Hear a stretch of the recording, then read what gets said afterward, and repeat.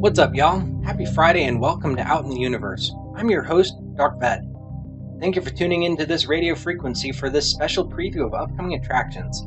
Today, friends, I wanted to give you an overview of some of the really cool and intriguing topics that we're going to be covering or hoping to cover in the future. In the next few episodes, we're going to talk about the nature of consciousness, asking what is it and where does it originate, as well as exploring the idea that everything is energy, including us.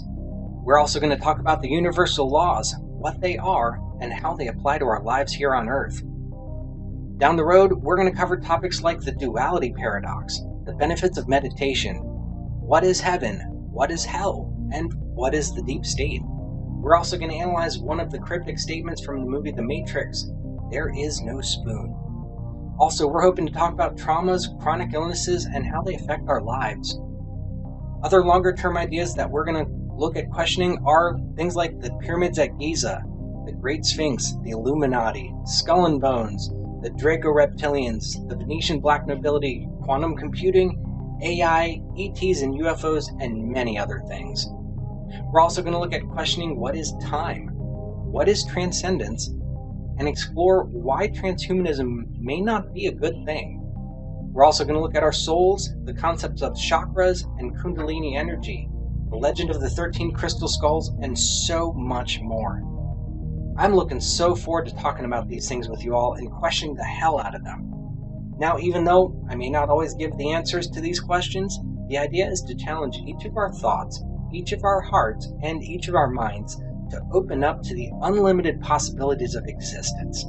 Because, friends, that's where our true power lies as humans, within the unlimited expanse of wonders that is our multiverse, and that we exist in. The truth is, we've let ourselves become too limited in our thinking and our understanding while here on Earth.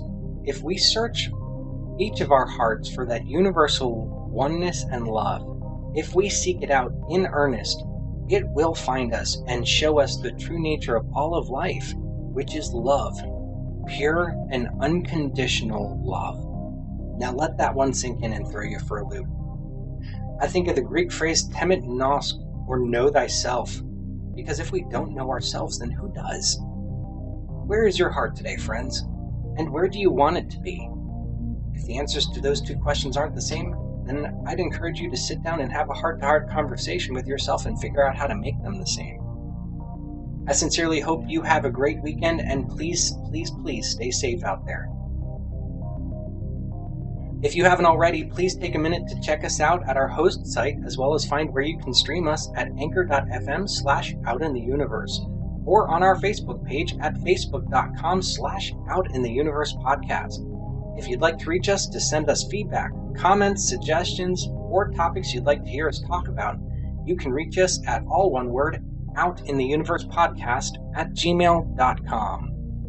Please leave your agendas, your preconceived notions, and your biases at the door and enter with an open mind. As always, we'll do our best to give you no agendas and no BS. Thank you for tuning in today, friends, and I look forward to seeing you out in the universe.